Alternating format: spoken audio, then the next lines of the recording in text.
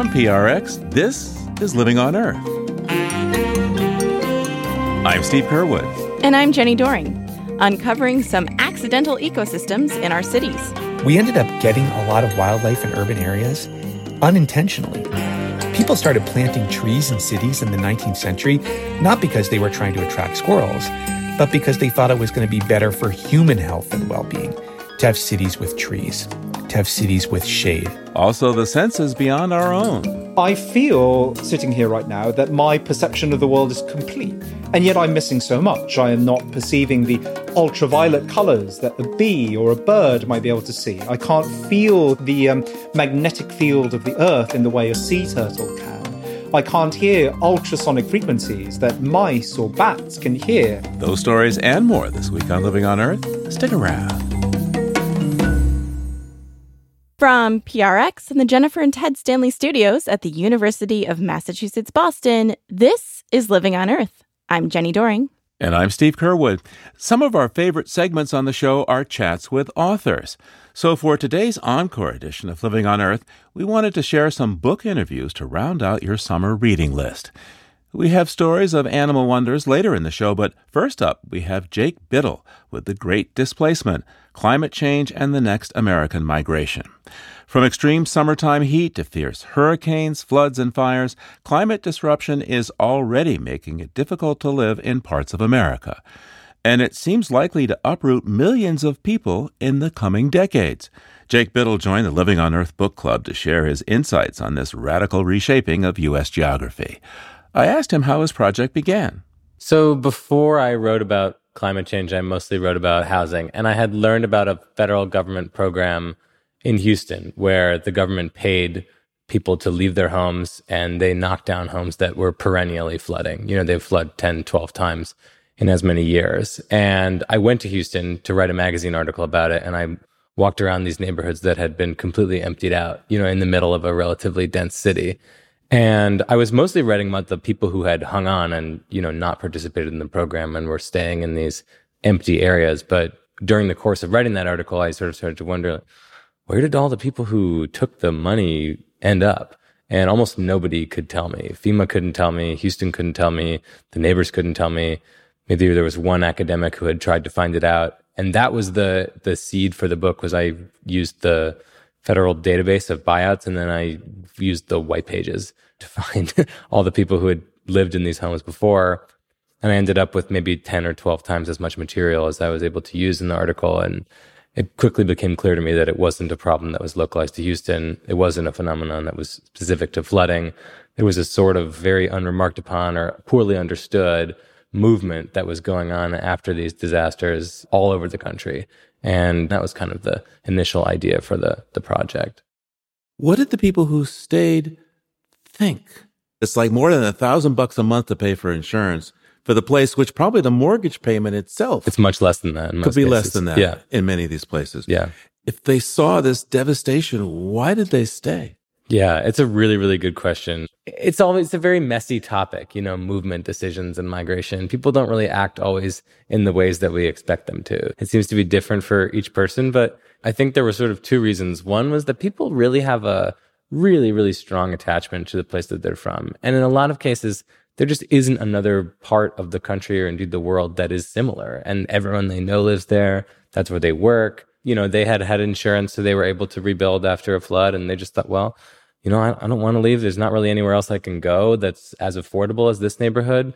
The other side of it, though, is that it's really hard to find somebody to buy your house if you want to sell it. So there's a separate piece where the homes become albatrosses. What you'll see is a lot of people who are stuck. You know, they are basically have no option but to sort of plead at a political level for what in the book, you know, I think I described fairly as a bailout. It's not their fault for living there, but the only solution realistically is for the government, you know, which doesn't have a stake in it, to pump money in to get people out of their homes. And the government, I think, has to act as a backstop in the same way that the Federal Reserve does for banks. You know, FEMA or whichever branch you prefer can act as a backstop for the housing market and just say, look, the only realistic solution is for the government to intervene because the market has just completely broken down. So yeah, you either have people who are in love or they're trapped, you know, and sometimes they're both. Yeah, talk to me about insurance in a place like Norfolk, Virginia, say. Yeah, so most people there for flood insurance, they purchase a policy from a federal government program because most private companies don't offer it because it's not profitable. But those policies are getting extraordinarily expensive. I spoke to several families who are paying upwards of $13,000 a year for policies. That's more than 300 times what it was a couple of years ago. And there's not really a cap on that. And I think it's interesting because what that number is trying to communicate is that, one day the home will be potentially permanently underwater. So its value is essentially nil, and the cost of protecting it is infinity. So that number, which is impossible for families to pay, is sort of communicating like the financial system of homeownership can't sustain you living here. But for the people in that position, it just feels like a massive, financial burden, and often leads to them having to leave. You reveal in your book that the major cause of truly regional migration isn't necessarily that sudden weather event, the flood or the hurricane, the fire, but the gradual increase in temperature. Why is that? I think that it's because of the way that people experience risk, right? I think that, the chances that my town is going to get hit by a hurricane each year, they're always going to be relatively low. It's never going to be 100%, right? And you can always kind of say, okay, well, maybe this flood insurance payment is too high in this home, but what if I move to higher ground, just a couple miles away, right? And get a discount on my premium. But I think the idea that every summer you're going to face lethal temperatures, right? There's health impacts. It's extremely dangerous to raise children in that kind of weather. I think that is what's going to make people make the psychological decision to make an elective movement away from these areas and away from the regions as a whole, right? Because of the way that we've built our cities and, because of the way we built against rivers and mountains, there's always a place that's more resilient to flooding or fire than, a place 10 miles away.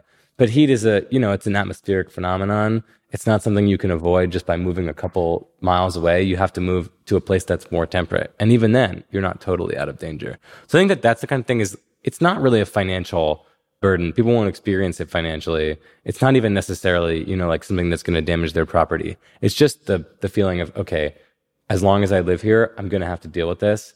That's going to change a lot of people's minds, I think, especially when you look into the health impacts on older people and very young people. And what about businesses? I mean, business and industry is going to have to migrate. Right, certainly. I mean, look at, San Francisco, for instance. A lot of tech companies have said, our workers don't want to come to work. They don't want to live here because they're concerned about crime. They're concerned about quality of life. And it turned into a hair-pulling moment for the industry. It's not that hard to imagine all the tech companies, for instance, that are being headquartered in Austin right now, or a lot of them have moved to Miami. It's not that hard to imagine them saying, our workers don't want to live here because it's far too hot. We have to make sure that we move our offices somewhere else so that we can attract talent. It's not happening yet, but it's far from implausible. So the subtitle of your book includes migration, the next American migration. Where are people going if they figure out they have to leave? Yeah. If you look at a map and you sort of assess on paper what are the places with the least vulnerability to hurricanes, storm surge, sea level rise, wildfires, drought, etc., you end up with a list of cities mostly in the upper Midwest, right? Cincinnati is often put forward as a potential place because it could house twice the number of people that it currently does. It has an abundant supply of fresh water. Buffalo, for all its many weather issues, is often said to be like one of the most resilient places to climate change. I think that, the fate of coastal cities like Boston, whether they become moving sites for people, really depends a lot on how much we spend on ensuring that they're resilient to the biggest disasters, right? So there's a version of Boston where there's a giant, green ring around the waterfront, and it's really, really difficult to imagine a storm big enough to flood the city. That's definitely possible, but it's sort of up in the air, I think. But there are places that are sort of ready-made for this, right? Duluth, Minnesota, Chicago to a certain extent, that those may be the places where if you were making a hypothetical decision about where to put your money, you might end up there, right? But that doesn't imply that people will make such rational decisions. It's just like on paper, they look good, right? Right. I think what's important to emphasize is it doesn't necessarily need to involve people from the South picking up their things and moving north. In the short term, they mostly go, I think, the shortest possible distance that they can, right? A lot of times they end up moving into another place that's just as vulnerable, or they move to the closest city where they can find cheap housing, right? So sometimes they'll move from a rural area to a nearby city, anything to maintain the social ties that they already have. You're not seeing a march north or a movement west on the scale of the Dust Bowl, but you are seeing people start to say, okay, well, there's certain areas, often rural areas that are extremely high risk and don't have enough money to keep up with the pace of disaster. And then so the locus of investment and growth will gradually shift to the north, I think. But it can take a while. And I think the rest of the country has to look even worse than it does now. And that may not change for, a few decades, right? Until you start to see some really devastating and chronic events. That's Jake Biddle, author of The Great Displacement, Climate Change, and the Next American Migration.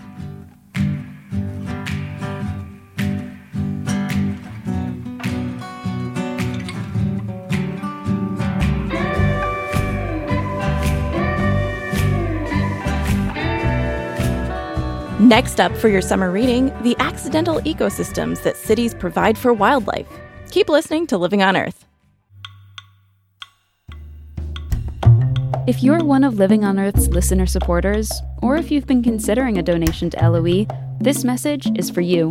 As a nonprofit news organization, listener support is vital to LOE's weekly effort to bring you up-to-date environmental news and information. Your gift to LOE makes a difference and makes our work possible. So thank you.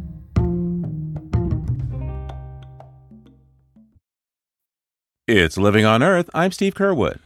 And I'm Jenny Doring. Gray squirrels are common in most U.S. cities, but they're relatively recent arrivals as of the mid-19th century. In fact, cities were long devoid of most wildlife we take for granted today, like pigeons, crows, and raccoons. The 2022 book, The Accidental Ecosystem, People and Wildlife in American Cities, explores how all that changed. Historian Peter Alagona teaches at UC Santa Barbara. Welcome to Living on Earth, Peter. Thank you so much for having me, Jenny. So, cities without squirrels, really? I mean, come on. Take us back to the time when wildlife were absent from our cities. Why were they like that? It's such a funny question because when I was writing this book and telling that story, I didn't anticipate that would be one of the stories that would jump out to people and trigger their curiosity and cause a lot more questions to be asked. But in the months since the book's come out, I've got a lot of questions about squirrels because these are such a common, well-known feature of urban landscapes throughout the United States and, in fact, throughout much of the world. But it wasn't always that way. Eastern gray squirrels were native to the eastern portion of North America in forested habitats in places like New England and into the Midwest and portions of the Southeast. But over the course of a century or so, following European colonization, they were hunted for their fur and for food. They were eradicated as pests, and their habitats were felled. The forests that they lived in were felled in many areas. And so by the 18th century, eastern gray squirrels were missing from a lot of their former range, including in cities like New York and Philadelphia, where we know them, so well today. And so it wasn't until really the middle part of the 19th century that they started to come back. And that was really for two reasons. One was that people started to bring them back. People had actually been keeping them as pets, as kind of exotic pets in a way during those years when they were so rare in that part of the country. But also, in addition to people bringing them back and reintroducing them, new habitats were created for them. Cities started to plant more trees along streets. They started to construct new parks like Central Park in the mid-19th century and plant trees in those places that would then provide urban habitats for this species that had lived in these regions but then was largely lost. And so this is just one example, but a really good one of the ways in which our modern cities have attracted so much wildlife, including species that have returned, and in some cases, new species that were never really there before. So what kinds of animals do well in urban spaces? There's a way of thinking about this that's developed over about the past 20 years. We can divide animals with regard to their success or inability to live in urban areas into three categories. Now, keep in mind that this is much more nuanced and it changes over time, but it's at least a way to start. So one group of animals that we might all recognize in relation to urban areas are the urban exploiters. Now, these are creatures that do really well in cities and as a result tend to occur in large numbers and in many urban areas throughout the world. And so we can all think of examples of that. These are the pigeons, the crows, the rats that you see in urban areas, whether you're in North America or South America, Asia, Europe, wherever you happen to be. Then there's a group of animals that tend to be referred to as the urban adapters. Those are creatures that can do well in and around cities, but tend to require some wildland area nearby, or at least some green space in which they can seek refuge, perhaps during the day when there are a lot of people out kind of going about their business. And so this includes animals like raccoons or coyotes or foxes, some raptors or owls, or large wading birds like the blue herons. And then there's a group of animals that we call the urban avoiders, which are the ones that do really poorly in cities for any number of different reasons and are rarely seen there. Sometimes these are large-bodied animals that travel long distances to forage or find mates, or they can be creatures that are just kind of hard for people to live with in areas where there are a lot of people living in the same place. And so this includes animals like pumas, for example. I think one of the things to recognize about this is that if you look at the exploiters, the creatures that do really well in urban areas, they tend to share a set of characteristics or qualities. And what are those characteristics?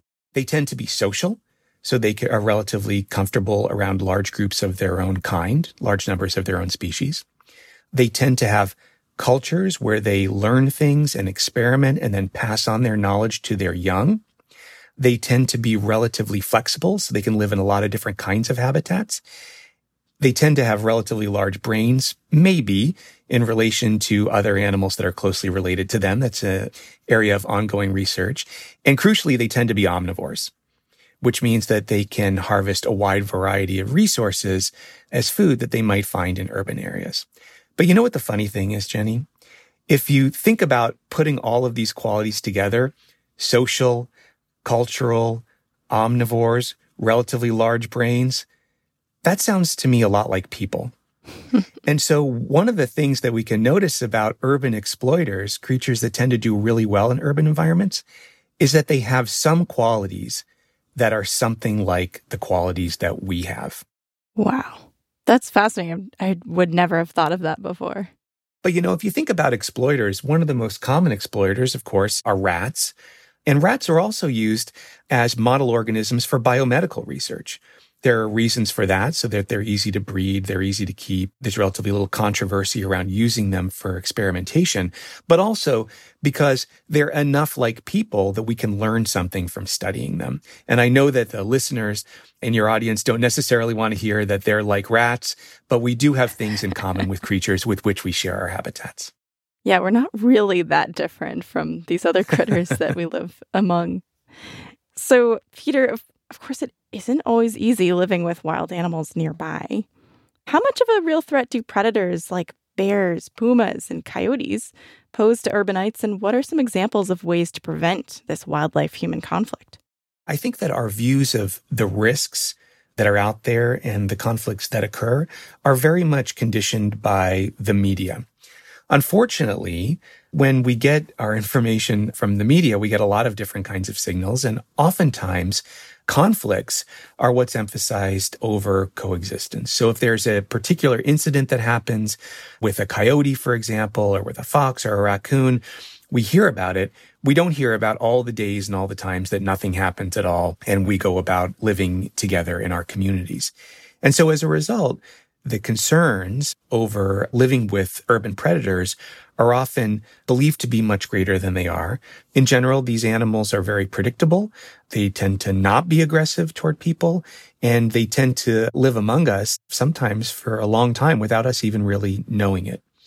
You know, there are some other potential issues that can arise. Sometimes people get gophers in their garden or other sorts of things. And the best thing to do in that case is to oftentimes to not focus quite so much on eradicating the animal, which is oftentimes the approach of pest control, but really thinking about the kind of habitat you're creating in and around your apartment, in and around your home, and whether or not the habitat you're creating is drawing in the kinds of animals that you want to live in close contact with.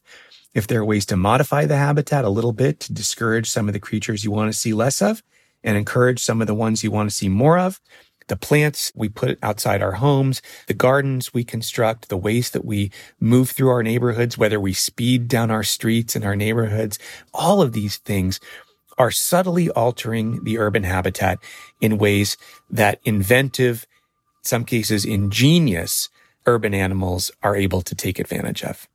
The reason I called this book The Accidental Ecosystem is that part of my argument is that we ended up getting a lot of wildlife in urban areas unintentionally as a result of decisions that people often made decades ago and for other reasons.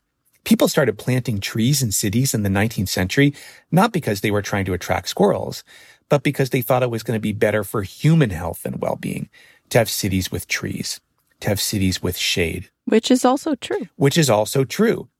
And so it seems to me that if we want to move forward and think about moving from an accidental ecosystem to a more intentional urban ecosystem, where we're really thinking through the kinds of creatures we want to surround ourselves with, the kinds of habitats we want to create, the kinds of ways that we can foster thriving and coexistence, not just for wildlife, but also for people, then maybe it pays to think about these places as multi-species communities, to think about being more intentional in the ways that we construct urban habitats, thinking forward about the kinds of creatures that are going to be around us as a result of that, and then also thinking about how that relates to human health and well-being.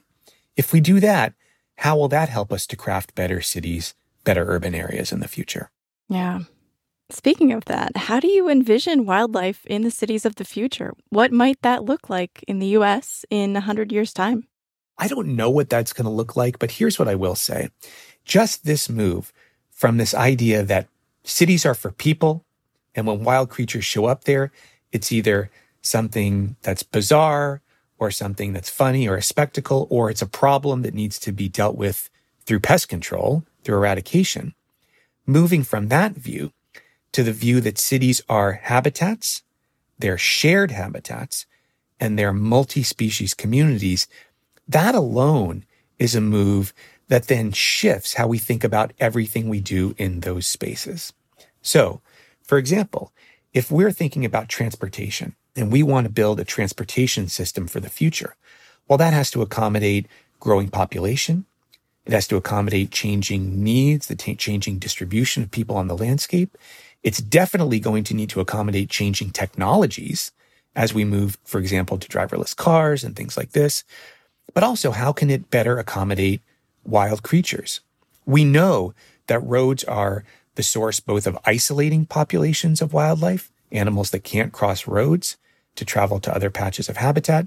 We also know that roads are sites where a lot of animals die through roadkill. How can we reduce that? Well, we know, for example, that roadkill does not happen randomly. It tends to happen in particular areas where wild creatures are crossing from one patch of habitat to another. And so if we just think about that, then suddenly we can say, well, wait a minute. Maybe those are areas where we should increase lighting, where we should reduce speed, where we should provide signs, where we should maybe do law enforcement as well, education, because when people have auto collisions with wild animals, it's a danger to them as well as the creatures. It's also a threat to private property. And so focusing on those sorts of questions, I think in a more focused and enduring way over time, I think will enable us to rethink cities in ways that helps people live with creatures, that reduces the risks of living with them, and that enables us to live side by side in cities that will inevitably look very different 100 years from now than they do today. Yeah. Before you go, Peter, are there any species that you're really happy to have around in your city? Absolutely. Yeah. I mean, I'm happy to have every creature that I run into. Every wild creature is a source of fascination to me. But if I had to name one, I would say this. A few years ago, I was living in a home just about 1.5 miles from where I'm living now. And one year we had a pair of great horned owls that nested in a Canary Island date palm tree, an exotic tree, right across the street. They laid 3 eggs, gave birth to 3 chicks. 2 of them survived and fledged. And over the course of this several-month process, we had these 2 amazing great horned owls living across the street from us, flying around our neighborhood from tree to tree, hooting in the evenings, hunting. We found lots of parts of animals, rats and other animals, maybe creatures that we didn't want to see around as much as the owls. Yeah. And so the owls were performing this incredible service for us. We got to see the chicks fledge and fly away. And not only that, but through this process, I got to meet neighbors, community members who I'd never had an opportunity to meet before because we were all out there in the evenings watching these owls and paying attention to them and following them and their chicks. And it was just a wonderful community experience. And so I look back on that as a very formative moment when I realized that, coexistence with wildlife is not just about people and other animals. It's about people and people. And there are cases in which living with wildlife can bring us closer to our human neighbors as well. Peter Alagona is a professor of environmental studies at the University of California, Santa Barbara, and the author of The Accidental Ecosystem: People and Wildlife in American Cities. Thank you so much, Peter. Thank you, Jenny.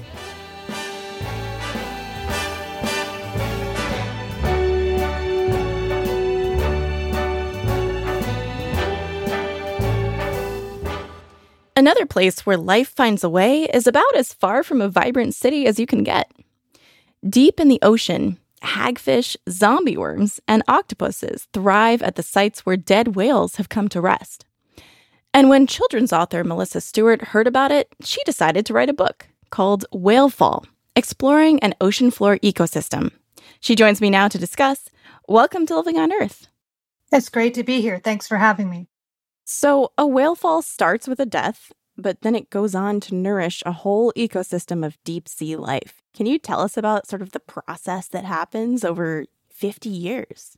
Yeah, so a whale, like let's say a gray whale, can live for 70 years, but then when it falls to the ocean floor, it can fuel this community for another 50 or so years. And there are distinct phases of the decomposition process of the whale. So it will start out by attracting sleeper sharks and also hagfish. They can smell the whale from miles around as it's laying there in the very early stages of the decomposition. And so they will do some of the initial feeding. And so you go through phases of different communities of creatures. And so there are crabs that come in, there are different kinds of fish that come in, and then there are also creatures that feed on the animals that are feeding on the whalefall. So for example, there can be just billions of little creatures called amphipods, which are sort of like shrimp. But then there are octopuses that come in and feed on those amphipods, for example. But then as there gets to be less and less blubber, less and less meat that are actually on the bones, then there are animals that come in and actually start to feed on the bones themselves. And so initially, animals like zombie worms, they release a substance that kind of will ooze into the bones, and they can get in and get nourishment out the bones, but they can only reach so far. And then there are even more creatures that will come in. So eventually we get down to a stage where there's bacteria, and it will become a chemosynthetic ecosystem.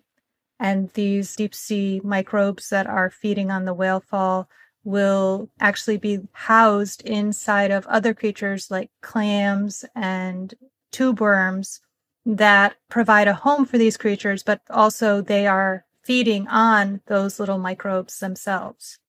So at first glance, this seems like kind of a morbid topic for a children's book.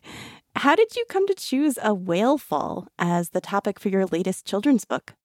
The story behind this book traces back to an earlier book that I wrote, which is called Ick: Delightfully Disgusting Animal Dinners, Dwellings, and Defenses.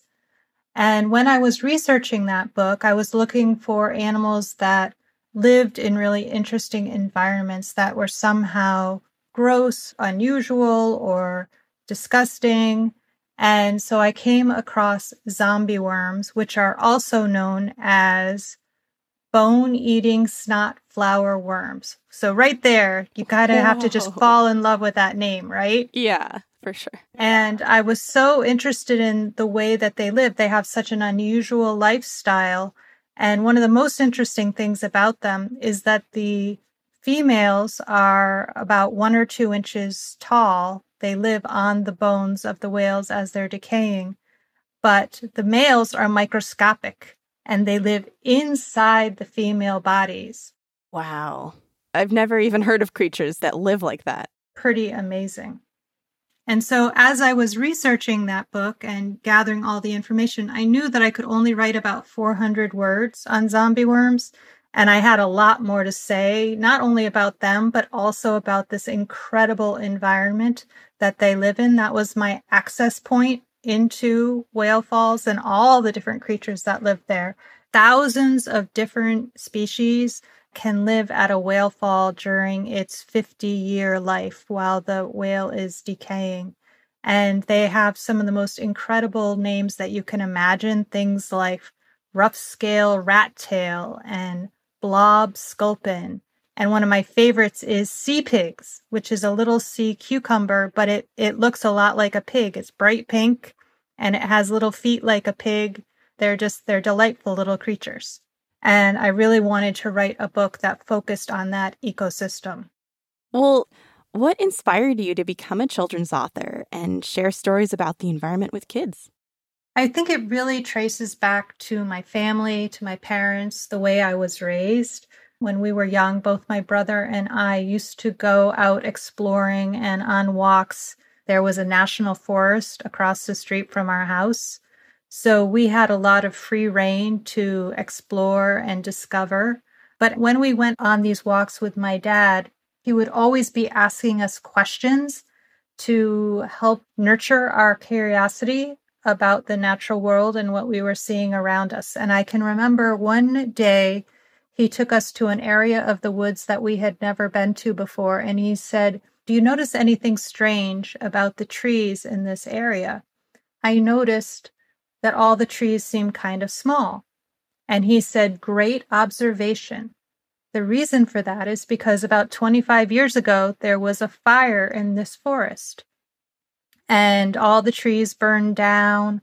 Many of the creatures had to run away and live in other parts of the wood. But over time, things have started to grow back and animals have returned." And that was a really powerful moment to me because I was about 8 years old and it taught me 2 things. First of all, that the natural world is so powerful that it can rejuvenate itself, that it can endure all kinds of calamities and rebound. But number 2, it taught me that if you look around, you can read the history of a natural area through your observations. And that really hooked me. That was what made me want to become a scientist and kind of launched me on a journey to discover as much as I can about the natural world and share it with other people. Melissa Stewart is the author of Whale Fall, as well as over 200 other science books for children. Melissa, thank you so much for joining us. Thanks for having me.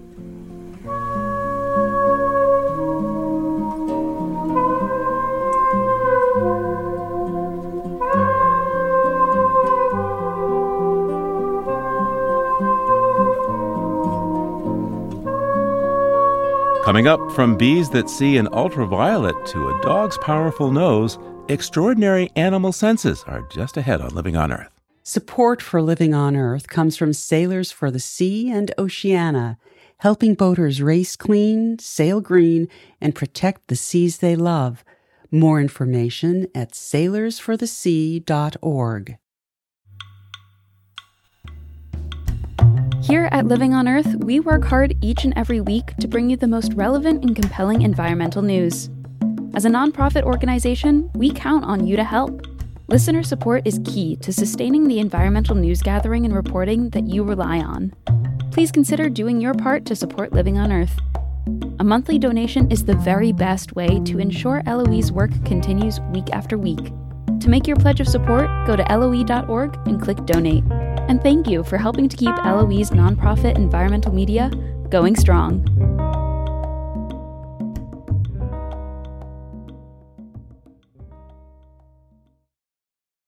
It's Living on Earth. I'm Jenny Doring. And I'm Steve Curwood. Every animal species experiences the world in its unique way. Mantis shrimp, for example, have many more photoreceptors than humans and can filter polarized light. And the star-nosed mole can smell underwater. Since we have none of these abilities, it can be hard to relate to other species. But shifting our understanding can help us respect our fellow creatures and make better decisions when it comes to the world we share. Pulitzer Prize-winning author Ed Yong set out to explore the world the way animals do in his 2022 book, An Immense World, How Animal Senses Reveal the Hidden Realms Around Us.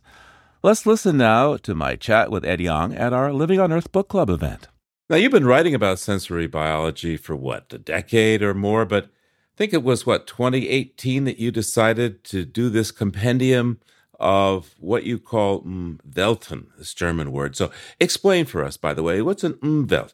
So the word Umwelt is German for environment. But in this context, we're not talking about the physical environment. It is the sensory environment. It is specifically the sights and sounds and textures and smells that exist in the world that I can perceive, and that might well be unique to me as an individual or certainly as a species. The core thesis of this book is that every creature has its own particular set of sensory information that it can pick up. It is only perceiving a thin sliver of the fullness of reality. And that, I think, is a wonderfully humbling and expansive idea. It is humbling because I feel, sitting here right now, that my perception of the world is complete. I'm certainly not, grasping for things that I feel like I'm missing. And yet I'm missing so much. I am not perceiving the ultraviolet colors that a bee or a bird might be able to see. I can't feel the magnetic field of the earth in the way a sea turtle can. I can't hear ultrasonic frequencies that mice or bats can hear. There is much around me that I am completely oblivious to, even if it doesn't feel that way. But that is also, I think, a beautifully expansive idea. It means that even in the most familiar settings, there is wonder and magic to be found by thinking about how my dog sniffs his way around the neighborhoods that I walk down thousands of times every year. I see those environments in new ways. By thinking about, what a seabird, like an albatross, perceives as it flies over a featureless ocean. The ocean doesn't become so featureless anymore. That's why the book is subtitled in the way it is. It's not just about thinking about animals in a new light. It's about what animals can teach us about thinking about our world in a new and more profound way. You also give us a taste of how it matters to them, the whole notion of consciousness for these creatures. I don't want to anthropomorphize this, but I have to wonder, am I torturing my dog when I don't let her stop and sniff when I go walking at my local dog-friendly forest? Yeah, I write in that chapter that smell is a primary sense for dogs. It is their main gateway to the world around them. And I think humans forget this sometimes. And as you say, like a lot of dog owners will yank their dogs along on a walk on the assumption that the point of the walk is exercise. And that is certainly one of the points. But I think it's also really important to let dogs be dogs. I had the good fortune of writing that segment of the book before I got my pandemic puppy. So he's a corgi. He's 2 years old. His name is Typo. Good writer name.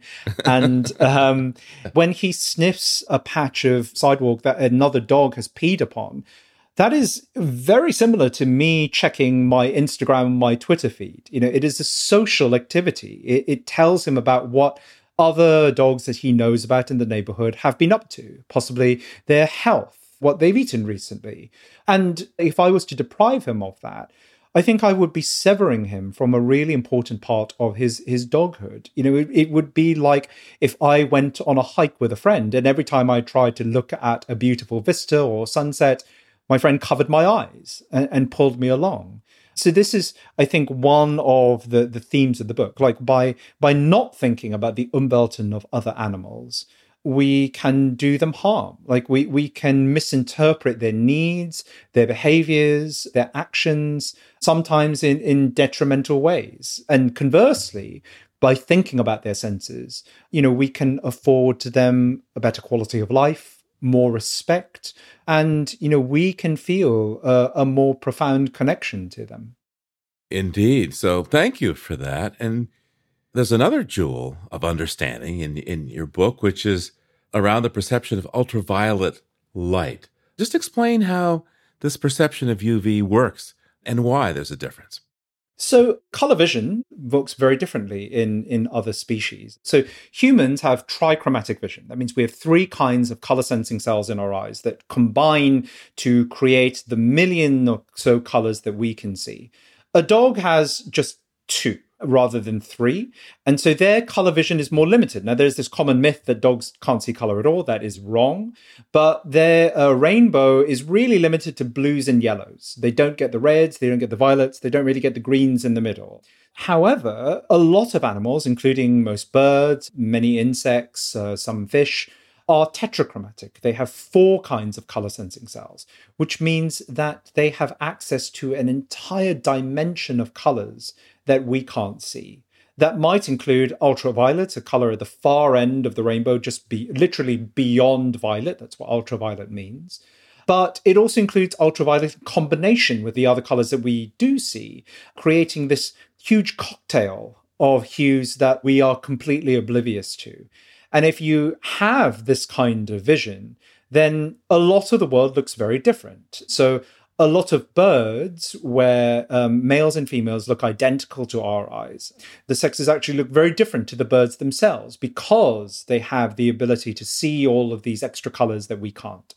Flowers can look very different. A lot of flowers have vivid ultraviolet markings on them that guide insects to sources of nectar. So a sunflower, if I ask you what color a sunflower is, you probably say yellow. But to a bee, a sunflower has a vivid ultraviolet bullseye at its center. There are many, many examples of this. And I think it tells us that in much of the world, actually, we are getting a very, very specific view of even things that we consider to be brightly and vividly colored. And that is not what other animals might see. Yeah, our construct. And hey, somebody that you met while researching this book and was featured in the same chapters you have on dolphins and bats is Daniel Kish. Mm-hmm. Please take a moment to tell us his story and why it's important that more people should hear this story. So Daniel is blind and has been blind from close to birth. And he gets around using a long cane, as many blind people do. But he also echolocates. So he does the thing that bats and dolphins do. He makes loud, sharp noises. In Daniel's case, with his tongue. He makes these incredibly loud, precise clicks with his tongue. And he perceives the world in the rebounding echoes. And his skill at doing this is really extraordinary. I've gone for walks with Daniel in his neighborhood, and sure, he's using the cane, and that helps him a lot. But he also has just a very deep awareness of his surroundings. Like, he'll be able to duck a tree branch lying across his path. He'll be able to tell me as we're walking along the street where cars are, like where houses are, where lawn converts to gravel, converts to concrete, back to lawn. He has this incredible awareness of his surroundings because of echoes. And he's not as skilled as a bat. He likes to point out that they've had millions of years of head start in him. But he's very good at this. He developed this ability on his own and is now teaching other people to do it. And I think that has a couple of lessons for us. Firstly, the scientific paper in 1944 that first coined the word echolocation used it in the context of bats and people. So it's been well known for a long time that a lot of blind people can do this. And yet, even today, a lot of researchers who study echolocation aren't aware that human echolocation is a thing. And I think that's in part because of ableism. because we underestimate the abilities of people who don't have a typical sensorium. And I think it also shows that even within a species, in this case humans, the Umwelt can be very, very different. It's often said when writing about the senses that humans are a visual species. And it seems to, disregard the millions of people who get by very well without any sight at all. And the other thing that I think that Daniel's story really tells us that's very important is that when thinking about the senses of another animal or another individual, there's always going to be a gap that we cannot cross. I can tell you about what scientific research says about their experience of the world, but I can't really tell you what it's like to be a dog or be a whale. Now, you might think that in the case of Daniel, it would be easy because he's another person. We speak the same language. He has words with which to describe his experience, which an elephant or a dog does not have. And yet, I still don't really know what it's like to experience the world in the way that Daniel does.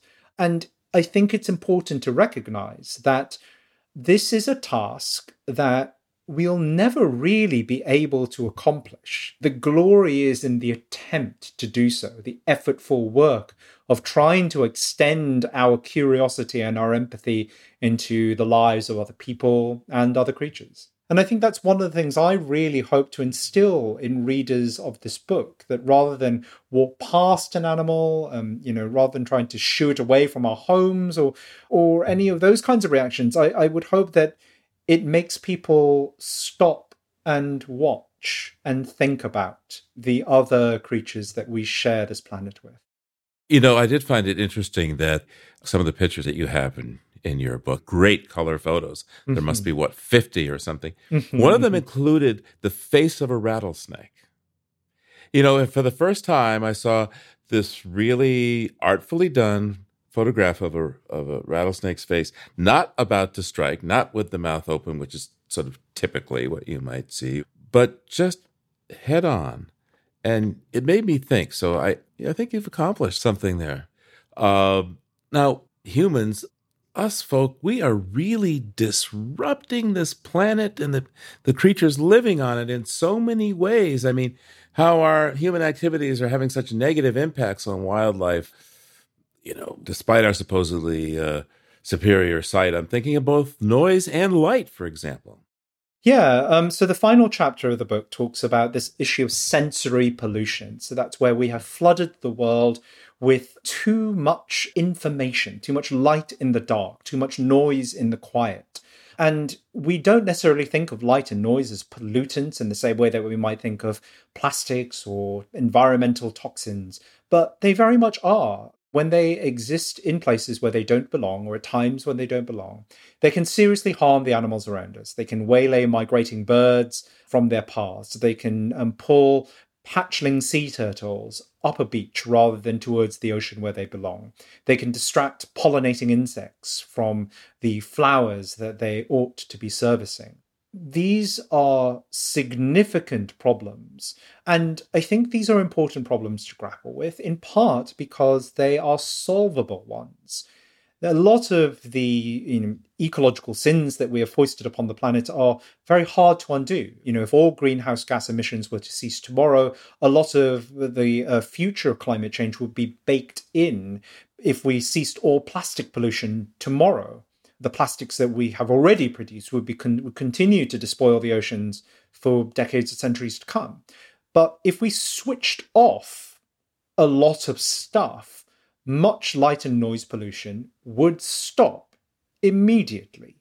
That's a very rare opportunity for an ecological win, and one that I think we should take up. A lot of the ways in which we can reduce light and noise pollution, switching off lights and noise, reducing the speed of things like ships or cars, are eminently doable. They just require political will to achieve. And understanding.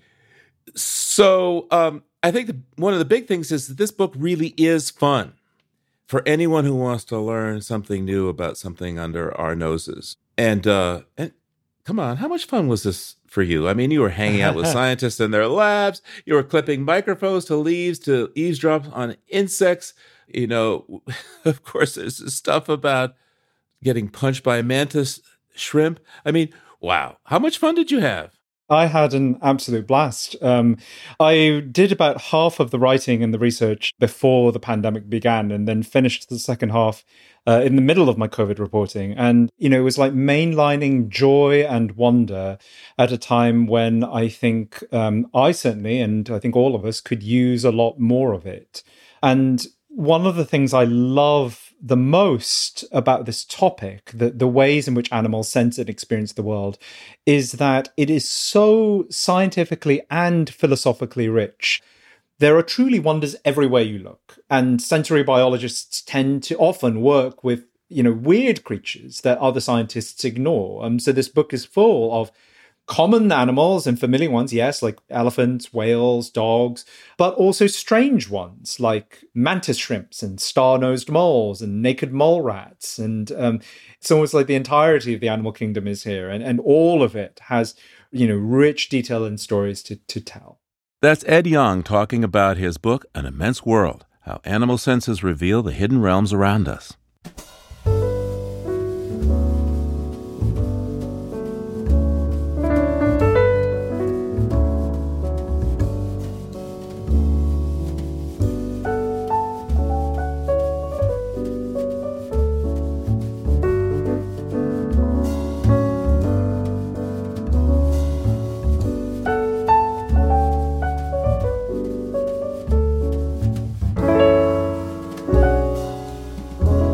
Living on Earth is produced by the World Media Foundation. Our crew includes Naomi Ehrenberg, Paloma Beltran, Josh Kroom, Swayam Gagneja, Madison Goldberg, Mark Kausch, Mark Settlender, Don Lyman, Sarah Mahaney, Ainsley O'Neill, Sophia Pandelides, Claire Shanahan, Jake Rigo, Elle Wilson, and Yolanda Omari. Tom Tiger engineered our show. Allison Learstein composed our themes.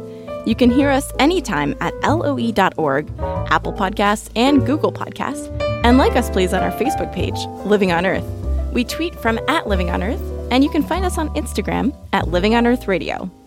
And you can also write to us at comments@loe.org. I'm Jenny Doring. And I'm Steve Kerwood. Thanks for listening.